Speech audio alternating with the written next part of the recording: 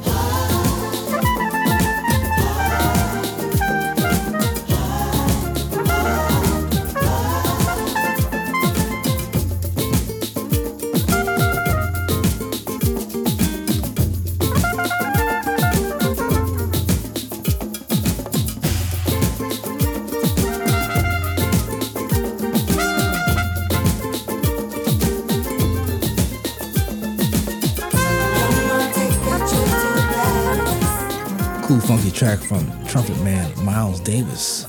Music that came out after he passed away, but he had a lot of music in the can, and he was able to pull this track out. You know, Miles Davis and Prince actually did a record together. We have not heard it yet, but I hope one day they will actually pull it out of the vault. But that was Miles Davis with Paradise from the Rubber Band album that came out in 2019 here at the New York Jazz Lounge. Guitar master Eric Gale, who did a lot of music sessions in New York back in the 70s, 80s, and 90s before passing away. That was classic music produced by Bob James that featured Grover Washington Jr. We heard Thumper from the album Ginseng Woman. Maynard Ferguson on the trumpet with that fiery, amazing trumpet sound. Soar Like an Eagle, produced by Bob James as well. The album Conquistador, 1977.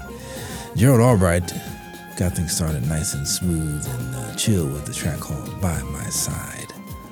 Hope that you enjoyed that. We're going to close out hour number 2 with some fantastic Brazilian music with Nana Caymmi and music from Marcos Valle, and a little taste of music from Miss Tania Maria.